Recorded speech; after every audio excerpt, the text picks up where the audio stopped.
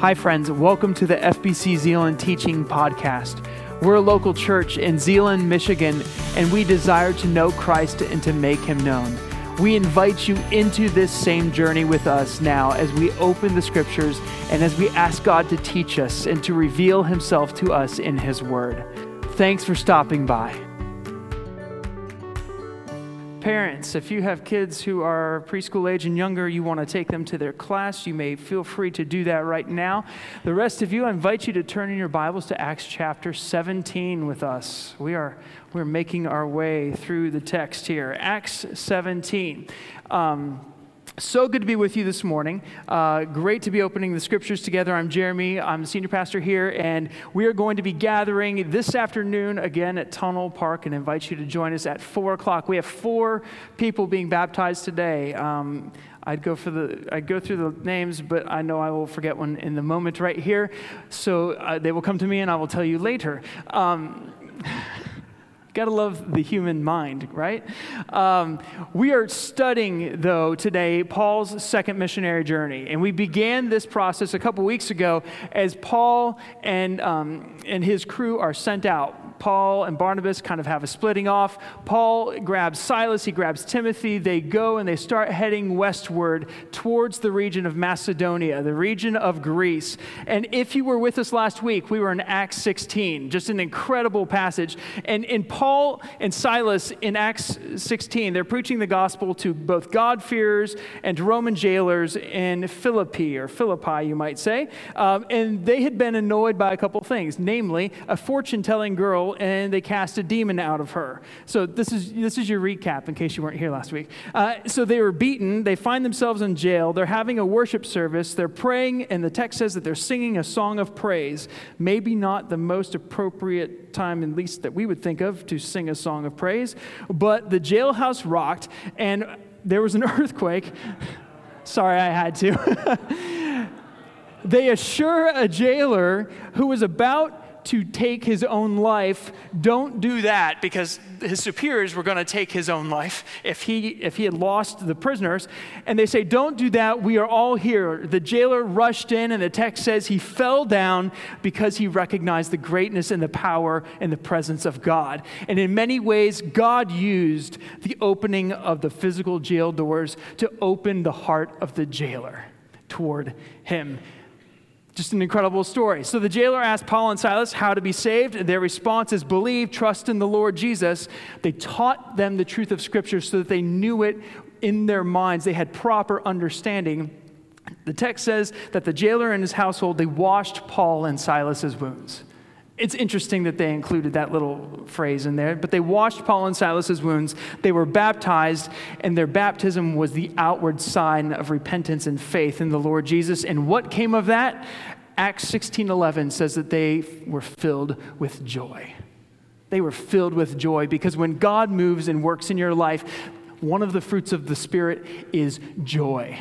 Joy is the living reminder of the presence of God working in you despite your circumstances. And so, Paul and Silas make a hasty exit, kind of, after bringing to the attention of the magistrates that they were unlawfully beaten as Roman citizens without a trial. They encouraged the brothers in the Lord, and they continued on, and we're going to pick that up in just a moment. But I want you to stop and think of something. Just consider it for a moment. Consider the effect of Paul and Silas's ministry. A jailer and a household, a God-fearing woman of wealth and status, a slave girl with a demon, each of these people and more had amazing encounters with the gospel. Paul could not have made this happen in his own power. It was God who worked sovereignly in him, using his willing life to be a bearer of the gospel to each person that he interacted with. And so as we begin this morning, I just want to ask you this simple question. How might God use you this week to bear His name in your families, in your workplaces, even at a hot beach on a Sunday afternoon? Are you ready and willing to be used of God, regardless of your circumstance? And I pray for you that the answer is yes. And with that, would you stand with me and let's read from the scripture. Acts chapter 17. Before we read that, I believe we have the Shema back there. Yes, Chad? Yes.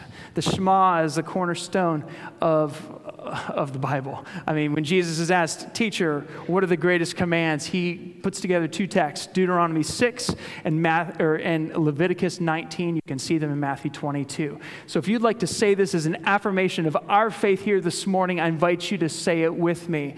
This is to be said with intention, with focus. We don't take these words lightly upon ourselves. We're making a proclamation that this is why we live and we move and we have our being. And so if you'd like to say that, I invite you to say it with me. Hear, O Israel, the Lord is our God, the Lord alone. Love the Lord your God with all your heart, with all your soul, and with all your strength. Love your neighbor as yourself. Amen. Hear the word of the Lord from Acts chapter 17. Then they traveled through Amphipolis and Apollonia and came to Thessalonica, where there was a Jewish synagogue. As usual, Paul went into the synagogue and on 3 Sabbath days reasoned with them from the Scriptures, explaining and showing that the Messiah had to suffer and rise from the dead. This Jesus I am proclaiming to you is the Messiah. Then some of them were persuaded and joined Paul and Silas, including a great number of God-fearing Greeks, as well as a number of the leading women. But the Jews became jealous, and they brought together some scoundrels from the marketplace. They formed a mob and started a riot in the city, attacking Jason's house. They searched for them to bring them out to the public assembly. When they did not find them, they dragged Jason and some of the brothers before the city officials, shouting, "These men who have turned the world upside down have come here too, and Jason has received them as guests. They are all acting contrary to Caesar's decrees, saying that there is another king, Jesus." The Jews stirred up the crowd and the city officials who heard these things. So taking a security bond from Jason and the others, they released them. As soon as it was night, the brothers sent Paul and Silas off to Berea. On arrival, they went into the synagogue of the Jews. The people here were more open-minded than those in Thessalonica, since they welcomed the message with eagerness, and they examined the Scriptures daily to see if these things were so. Consequently, many of them believed, including a number of the prominent Greek women as well as men. But when the Jews from Thessalonica found out that God's message had been proclaimed by Paul at Berea, they came there too, agitating and disturbing the crowds. Then the brothers immediately sent Paul away to go to the sea. But Silas and Timothy stayed on there. Those who escorted Paul brought him as far as Athens, and after receiving instructions for Silas and Timothy to come to him as quickly as possible, they departed. While Paul was waiting for them in Athens, his spirit was troubled within him when he saw that the city was full of idols. So he reasoned in the synagogue with the Jews and with those who worshiped God, and in the marketplace every day with those who happened to be there. Then also some of the Epicurean and Stoic philosophers argued with him. Some said, "What is this pseudo-intellectual trying to say?" Others replied, "He seems to be a preacher of foreign deities, because he was telling the good news about Jesus and the resurrection." They took him and brought him to the Areopagus and said, "May we learn about this new teaching you're speaking of? For what you say sounds strange to us, and we want to know what these ideas mean." Now all the Athenians and the foreigners residing there spent their time on nothing else but telling or hearing something new. And then Paul stood in the middle of the Areopagus and he said, "Men of Athens, I see that you are extremely religious in every respect. For as I was passing through and observing the objects of your worship, I even found an altar on which was inscribed, 'To an unknown God.' Therefore, what you worship in ignorance, this I proclaim to you, the God who made the world and everything in it, he is the Lord of heaven and earth, and does not live in shrines made by human hands. Neither is he served by human hands as though he needed anything, since he himself gives everyone life and breath and all things. From one man he has made every nationality to live over the whole earth, and has determined their appointed times and the boundaries of where they live. He did this so they might seek God, and perhaps they might reach out and find him, though he is not far from each one of us. For in him we live and move and exist, even as some of your own poets have said, for we are his offspring. Being God's offspring, then, we shouldn't think that the divine nature is like gold or silver or stone, an image fashioned by human art and imagination. Therefore, having overlooked the times of ignorance, God now commands all people everywhere to repent, because he has set a day when he is going to judge the world in righteousness by the man he has appointed. He has provided proof of this to everyone by raising him from the dead. And when they heard about the resurrection of the dead, some began to ridicule him. But others said, "We'd like to hear more about this again." Then Paul left their presence. However, some men joined him and believed, including Dionysius the Areopagite, a woman named Damaris, and others with him. This is the word of the Lord. Let's pray. Father, thank you for your word. Thank you for how it teaches us. I pray, God, that you would give us hearts to set upon its truth and also to live out that truth to our world. We pray in Jesus' name. Amen. Please be seated. Seated? That's funny. Acts chapter 17. All right, so you kind of have our context. Paul and his companions, they leave Philippi, and they are headed westward. They set west on the Via Egnatia, which is a major east-west highway in the Roman provinces. And they go through two cities. They go through Amphipolis, which is the capital city of the southeast district of Macedonia, and it's a 33-mile travel from Philippi. All right, then they don't stay there, they keep going, and they go to Apollonia, which is 27 miles west of Amphipolis. And so if my math is correct, there's essentially 60 miles west of Philippi at this point. Thessalonica is a prominent city near major roads and has port access. Here's a photo of it. It is a gorgeous city. You can see the Aegean out there, and it's quite a sight to behold. It's the capital city of Macedonia. And it has its own elected officials. It is a city made up of free men, okay? Their population is about up to 100,000, many scholars believe. And there was a synagogue present there. You'll notice in verse 2. They come through Amphipolis, Apollonia, and they come to Thessalonica, where there was a Jewish synagogue. Synagogue ministry is at the heart of Paul. All right, he is through and through, remember, a Jewish rabbi. His training was under Gamaliel. He has very high credentials. He says in one area in the text, I believe it's Philippians, he says, "I was a Pharisee of Pharisees," meaning his training was very great. He, at his heart, at his core, is a Jewish rabbi, and God has given him particular abilities to interface with the Jewish people and show them how Jesus is the fulfillment of the Hebrew Scripture. And so he has a great passion for his Jewish brothers and sisters. He has a great passion for them to be saved. This is a central prayer of his, and you can read about his prayer in Romans chapter 10. Here it says in Romans chapter 10, he says, "Brothers, my heart's desire and prayer to God concerning them," the them here, he's talking about the Jewish people, "is for their salvation. I can testify about them that they have a zeal for God, but not according to knowledge. Because they disregarded the righteousness from God and attempted to establish their own righteousness, they have not submitted themselves to God's righteousness." And so this is probably one of the few prayers in the Bible where there's a direct prayer for someone who is far from God. And this is directed by Paul on behalf of his Jewish brothers and sisters. And many of us understand this prayer. You might have a friend, a relative, someone whom God has placed in your life. They might know about God. They might even desire spiritual things, but they've never placed their faith in Jesus for forgiveness of sin. They might be trying to make their own righteousness, establishing, like, I go to church, God, I do the right things, I don't do this, and I don't do this, but they've never come to say, God, I'm a sinner, and I'm in need of a Savior. God, I'm in need of your righteousness, not mine. This is the heart of Paul for his Jewish brothers and sisters. This is why he goes to the synagogue first. Elsewhere in Romans, it says the gospel is for the Jew first and then for the Greek.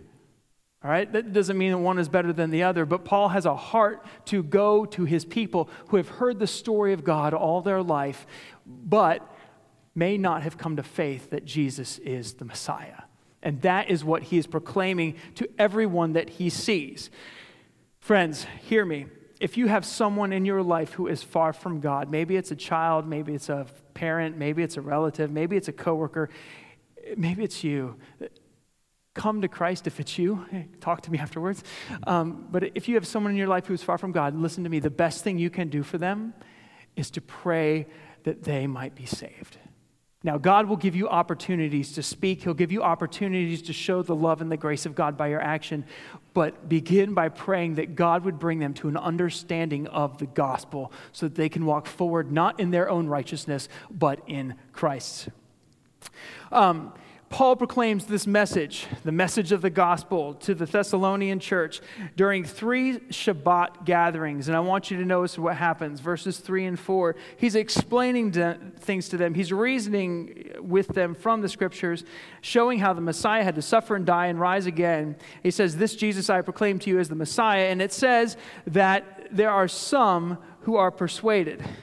Verse 4, "And they joined Paul and Barnabas, including a great number of God-fearing Greeks, as well as a number of the leading women."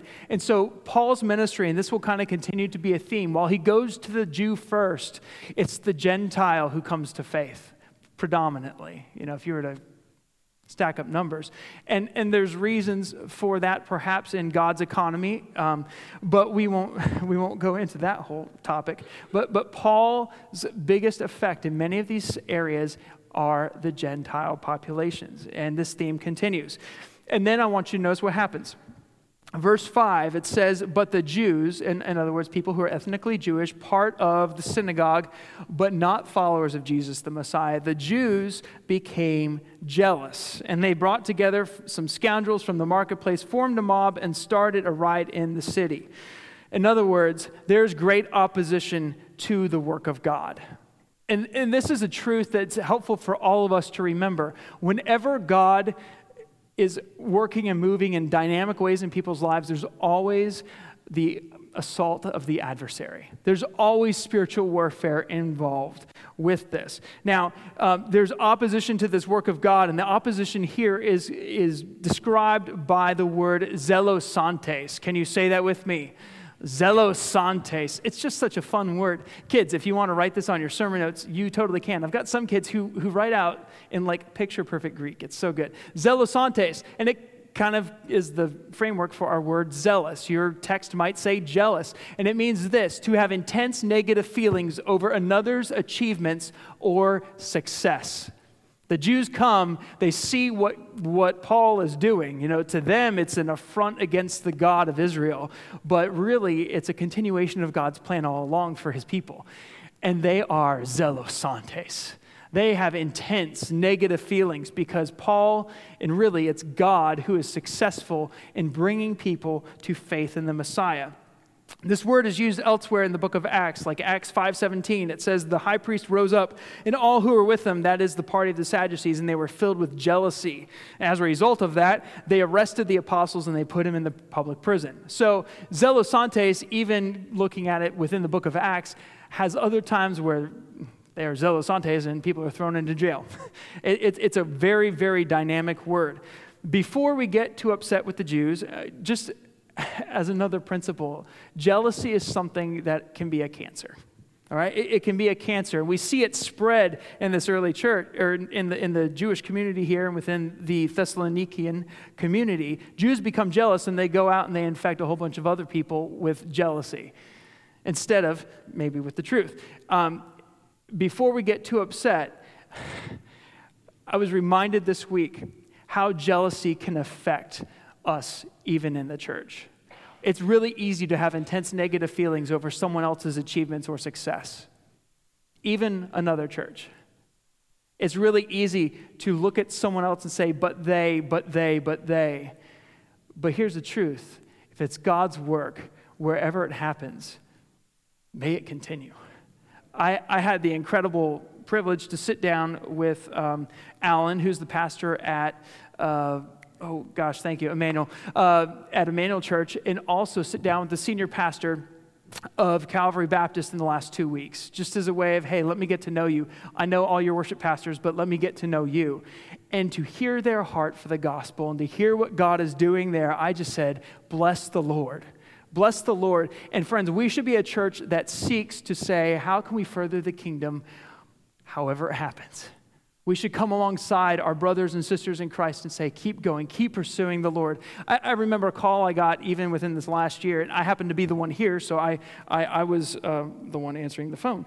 And it was a pastor from a local church right here in Zeeland, a fairly large church, and he just said, hey, we are praying for your community of faith this weekend. Is there any way we can specifically pray for you? And I said, you betcha.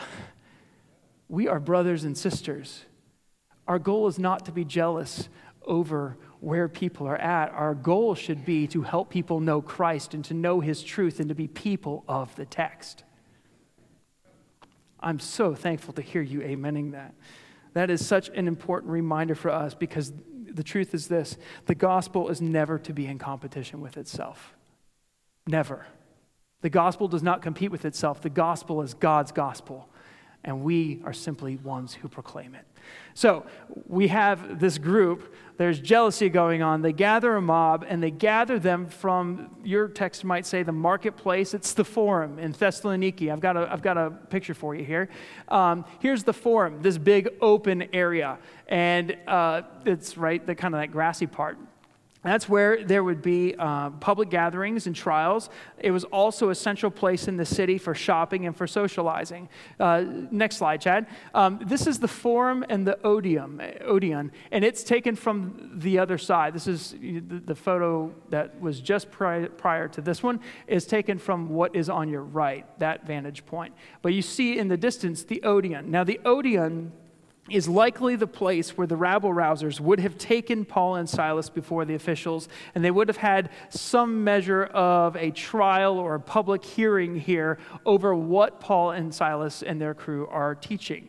These men, driven by jealousy, they gather up rabble-rousers in the marketplace to form an uproar. Remember, the jealousy is not against Paul and Silas. It's primarily a spiritual battle from the adversary. Whenever the gospel begins to move in our lives, expect opposition. We talked about this in our study of the disciples' prayer. The reason Jesus teaches his disciples to pray, deliver us from the evil one, is because the more we take steps to follow God and be obedient to his word, the more the adversary wants to hinder that work. Some of you here today may be on the verge of making significant spiritual decisions for Christ. You might be being baptized today, and by the way, if you're able to, I don't know if I did say this earlier, but I'll say it again. If you're able to, come out today, because it's a great way to encourage people as they take this step of proclamation. And it's one that many of us, like I remember when I was a kid, I came to Christ at a young age, and I didn't want to be baptized right away because I didn't want to go along with the crowd. The pattern of Acts is belief and then baptism. And so we celebrate, when someone has believed, we celebrate their baptism. We celebrate that act of proclamation, but there is spiritual warfare involved in that as well, because doubt and worry can be thrown in along with a whole host of other things. So even as we gather today, be praying for those who are being baptized, that they would stand strong in the Lord. That's a side discussion there. But the battle is real. Prayer is our weapon against the adversary. Remember this. If you are facing spiritual opposition in your life, Jesus has conquered sin, and you can stand in the victory of Christ. All right? We don't stand powerless. We stand in the power of the one who has been raised from the dead. So we stand on solid shoulders with this. But be prayerful in all those ways. There's uproar in the text here that ensues. Now, Paul and Silas are not captured, but their friends, including Jason, were. And what this means is that personal ministry in Thessalonica is no longer possible. And we find in the text that they are sent to Berea because of all this, the stirring up. And you'll notice even in verse 7, they make this claim, the mobster people, they make this claim that they're acting contrary to Caesar's decrees. Well, yes and no. I mean, they're not going out trying to start an insurrection. But there's a manufacturing of what is going on here. Paul and Silas have to leave. They don't come back. Jason gives a security bond or someone on his behalf and others, and they release them. So we come to verse 10. So we've been in Thessalonica. Now we're in Berea. Berea is an interesting part of this passage because when Paul and Silas come to Berea, there's only a couple of verses that show what happens. You know, there's 10 verses for the first part in Thessalonica. There's 6 verses for Berea. And Berea is another significant city along this journey. Chad, show me that next slide. This is a regional map to kind of show you where all of these are intertwined. Apollonia, Thessalonica, Berea, and then all the way down to Athens. So we are in Berea. Berea is 45 miles west of Thessalonica. It's located on a river, and it's a good place to be. It's a gorgeous, gorgeous setting.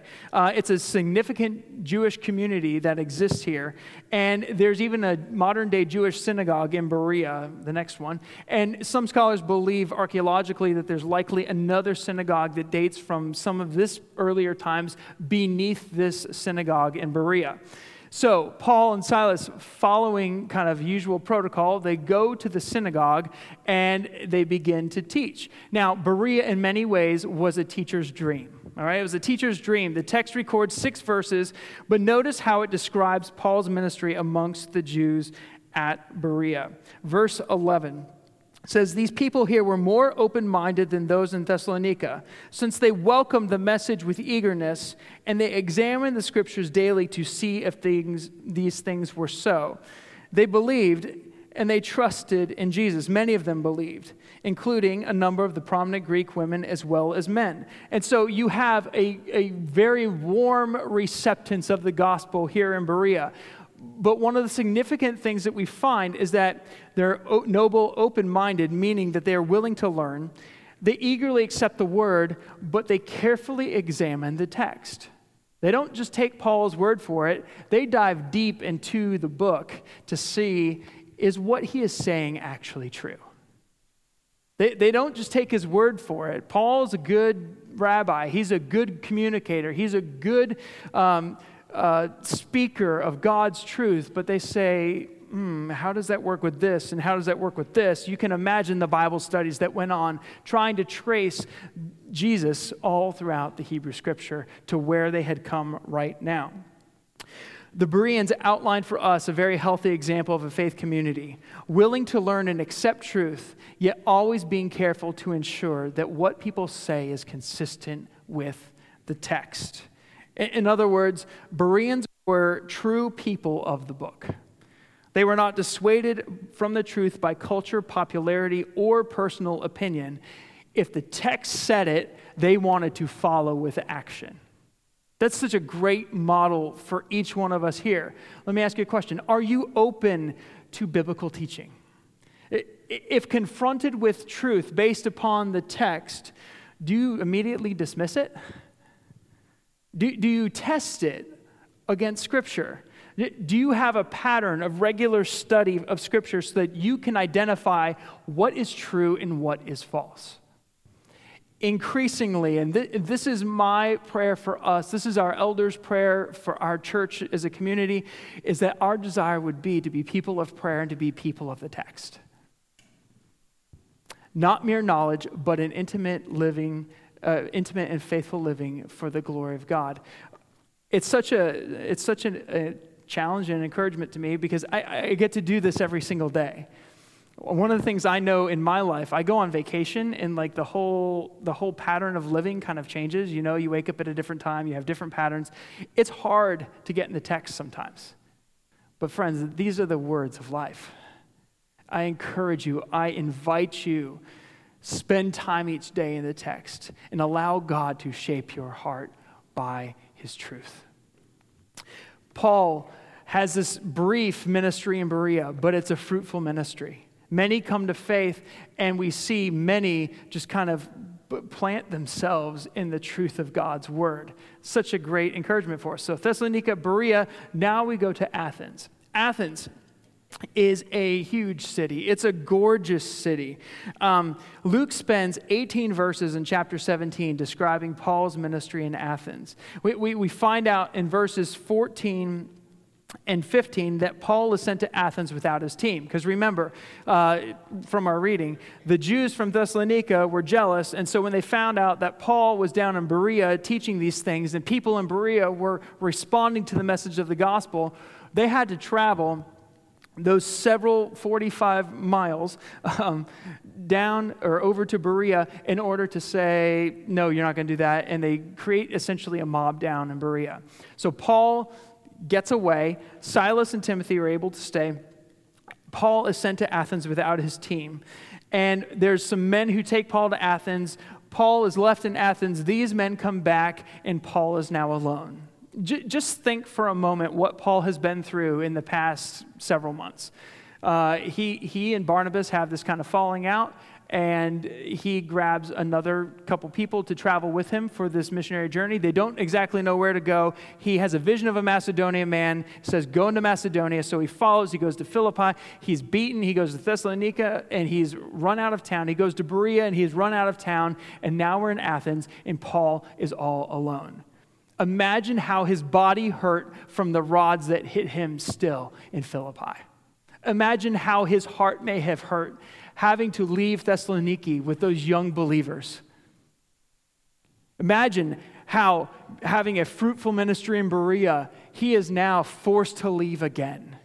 Put yourself in his shoes for just a moment and just consider how hard being a witness for Christ can sometimes be. Paul finds himself in Athens alone and faced with a whole bunch of things. All right, Athens is a gorgeous city. I had the opportunity to travel there when I was at Cedarville for my undergrad thing. We were undergrad degree, that is, not just thing, but undergrad degree. We were in a group called Brass Choir, and we took our instruments and we went over there, played a bunch of concerts, but also got to see a lot of the land. We were in Athens, Corinth, Thessaloniki, Berea, Philippi, everywhere in between, and it's absolutely gorgeous. And I want to show you some photos. I didn't take these. These are better quality photos than what I had. Here is Athens. You see the Acropolis, its center. It's up on that hill. It's got the columns. The Acropolis is the outcropping of rock. On top of that is, with all the columns and pillars, is the Parthenon. The Parthenon is the most famous pagan temple. All right? Here's another just brilliant site. This is the Erechtheion, and it's a temple that is dedicated to Athena and Poseidon. All right? Here's another temple. This is the Temple of Athena. Gorgeous, right? Here is the Temple of Zeus. Man, that backlighting, that's so cool. Here's the Temple of Themis. All right? And here's the altar of Ares. Here's just a sampling. We're not talking about altars and temples that are small. We're talking about things that are ginormous, as we would say in our house. We admire the landscape today, or at least I admire the landscape. It's gorgeous. You've got the Aegean in the background. You look out over the city and you're like, oh my goodness.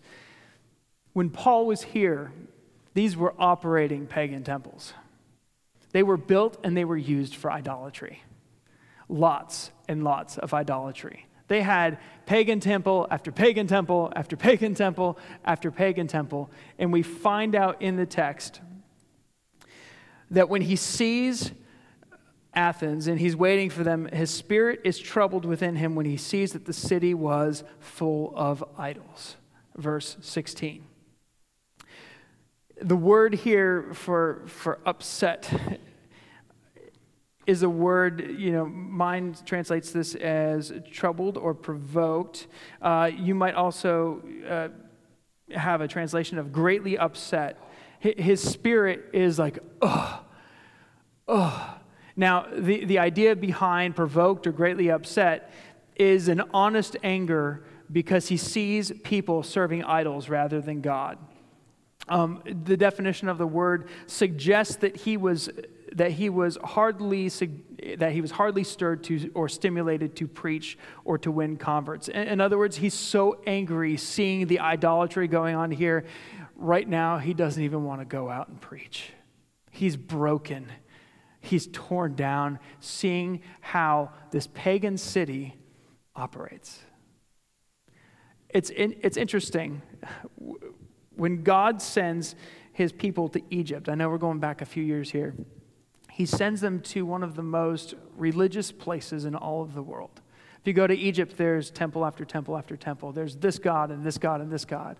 And Athens, though different, is similar. There's this God and this God and this God and this God, this temple, this way of worshiping. And Paul gets there and he just goes, ugh. Remember, Paul is a Jew. One of the most important commands for a Jew is in reference to idolatry. The 10 Commandments, or the 10 words, begin by saying, and if you're a student in Big Life this last year, you know these words, I'm the Lord your God who brought you out of the land of Egypt, out of the place of your slavery. You shall not have any other God but me. And then, if that wasn't clear enough, verse 4 says, do not make an idol for yourself, for an image, so on and so forth. Idolatry was a key component to what Jews did not engage in.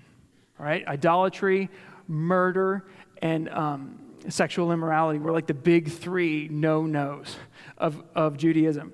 And so Paul, even with his upbringing as a Jew, he sees idolatry, and his heart is angered and provoked. Remember, just a couple chapters back in Acts 15, idolatry was one of the things that people were commanded. If they were going to follow Jesus, they were commanded, don't follow idols. Separate yourself from the pattern of idolatry, which is utterly prevalent in your society. So Paul engages Jews and God-fearers in the synagogue. He goes to the synagogue first, but he also engages the leading academics and philosophers of his day. Verse 17, he reasoned in the synagogue with the Jews and with those who worship God and in the marketplace every day. It's interesting, it doesn't say, in our prior two cities, and some believed. And some believed. It just says he reasoned in the synagogue with those and in the marketplace with those who happened to be there. But then he continues to reason. Athens was kind of a herald of academia. It's a place where knowledge and ideas just circled around.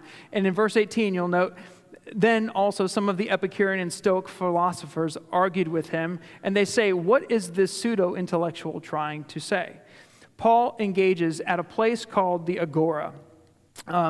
There we go. This picture was taken in 1964. So it's a little more grown up now. On the left, you see the Acropolis. The Parthenon is up there. On the right, where it says Mars Hill, that is the Areopagus. That's the rock that kind of comes out of that section where a council of people would meet. Some suggest about 30 people would gather, and they would hear various matters having to do with civil and religious issues.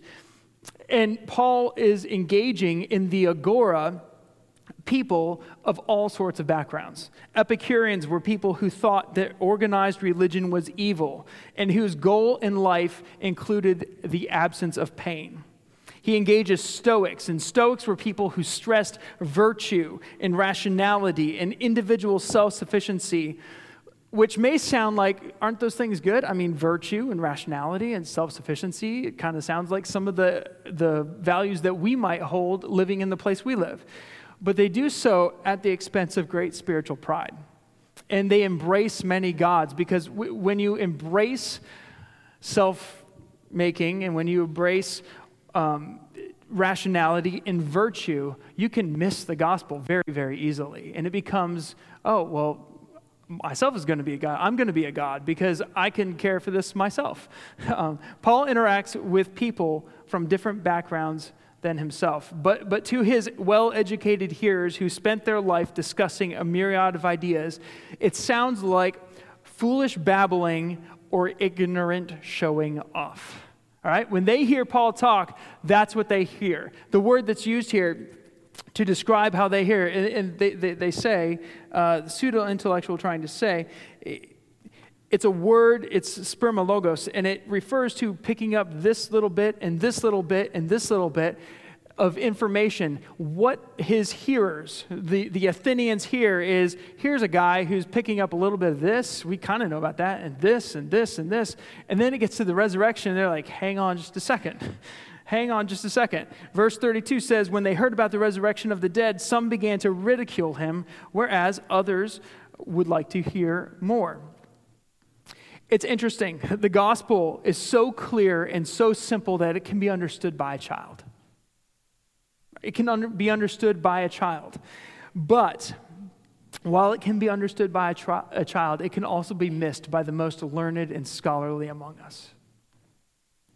We were having a conversation earlier this week in the office, and I just asked the question, why do you think Paul's ministry is not that fruitful in Athens? The text says that there's a couple who come to faith, like Dionysius the Areopagite, and a woman named Damaris and others with him.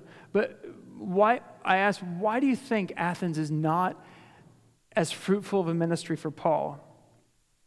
1 Corinthians, which Corinth is where we're going to go next week, 1 Corinthians says this, though.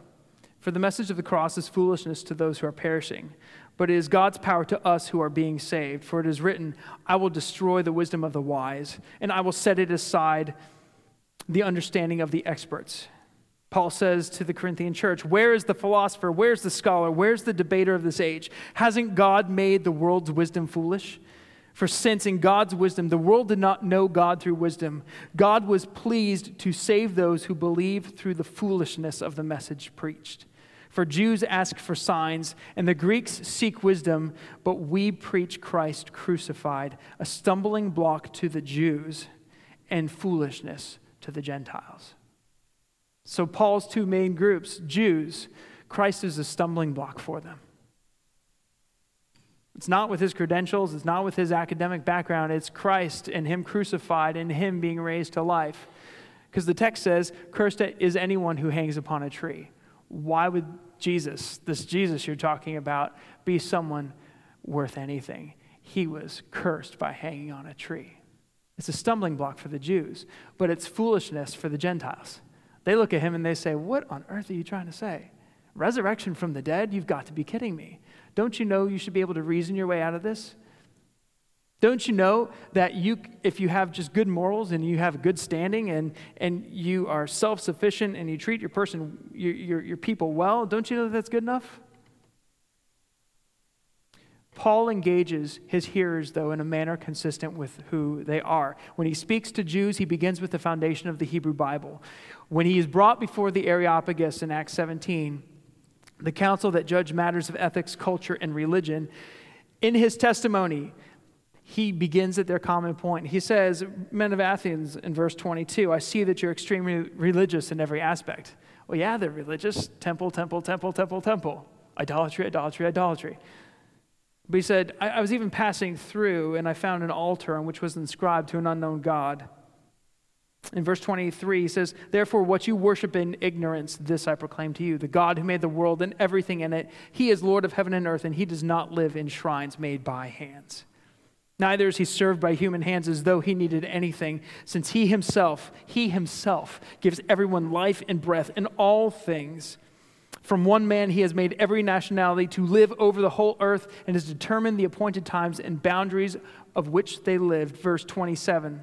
He did this so that they might seek God, and perhaps they might reach out and find him, though he is not far from each one of us. For in him we live and we move and we have our being. But notice where Paul ends up, verse 30. Therefore, having overlooked the times of ignorance, God now commands all people everywhere to repent. Because whether you're Jew or whether you're Gentile, if you don't come to Christ and you repent of your sin, you are lost. The total equalizer for all of life is the cross and the resurrection of Jesus. And Paul says, repent, repent, repent. Couple of thoughts as we begin to close. Sometimes I ask, all right, so we've got Thessaloniki, we've got Berea, we've got Athens. What is here that we need to take home? What is here that we need to live out? A couple of truths. Wherever the gospel goes, there will be spiritual opposition. You may not always feel it, but there will be spiritual opposition, which is why, friends, we must be a prayerful people, praying that God would lead, guide, direct, and protect us from the adversary. Another truth for us today: Scripture is the final and ultimate authority. Not man, not reason, not philosophy. It's really easy to say, but doesn't culture say this? But doesn't that book say this? The final authority for the follower of Jesus are the words of God. End of story. And the prayer that Holy Spirit help us always to understand the words of God. Number 3, the cultural context of where you are determines how you begin spiritual conversations. But ultimately, the conversation that we have with people who are far from God comes down to this: repent of your sin. God has created you. God has redeemed you. God wants you to have a new life in Him, but you have to turn from sin and towards God, because your righteousness comes not from your works. It comes through Jesus alone. Athens may be different from Jerusalem, but in either place, or in both places, the gospel calls people to repent and turn to God. And let me just ask you this: where are you at today? Where are you at today? Are you a follower of Jesus here today? If you're not, I would love to talk with you. I would love to talk with you, because whether you've been coming to church all your life or whether this is the first time you've walked through these doors, you can have life in Christ today by turning from your sin and finding your righteousness in Christ and in Christ alone. Maybe you're going to be baptized this afternoon. We are so excited to celebrate that with you. We want to continue to pray for you this afternoon, that you would walk forward in that path that God has for you. Maybe you haven't been baptized. If you're a follower of Jesus and you haven't been baptized as a believer, we invite you to talk to myself or one of the pastors, one of the elders after the service, so that we can include you in that. Baptism is an amazing proclamation. If you're a follower of Jesus, seek ways in which God places you in paths of people to share with them the good news of the gospel. If you're not, find all those idols in your life. And followers of Jesus, find our idols in our life as well. Those things that we turn to and we find trust and we find safety and we find security in. Friends, we must turn from idols to serve the living God. Let's pray today. God, I thank you so much for the righteousness that comes through Christ and Christ alone. Lord, it's really easy for us to find our worth in what we do and our worth in who we are apart from you. But God, remind us again that we are people who have been called out of darkness into light. Remind us again, Father, of your sufficient work in our life. And wherever we are, God, maybe some of us are in really dark places today. Maybe we've experienced, similar to Paul, just rejection after rejection after rejection, and we're striving to follow you, and yet it seems like the weight keeps coming and coming and coming. God, renew our hearts, renew our minds, restore to us again the joy of our salvation. God, surround us with your people, followers of yours, to help encourage us in our walk. Even as we engage Paul next week, going into Corinth, finding friends who are followers of you and developing relationships. God, help us to walk forward in the truth of who you are.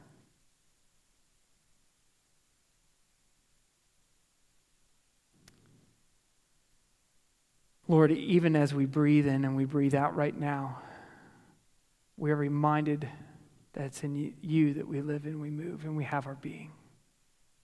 May all we say and do be unto your name, your glory, because you are the God who is alive. You are the only God who has power over sin. God, you are the only one who is worthy of our worship. We pray in Jesus' name. Amen. Thanks for listening. We hope that what you heard inspires you to take the next step in your faith. If you have questions about this message or would like more information about our church, we invite you to check out fbczeeland.org or call us at 616-772-4377.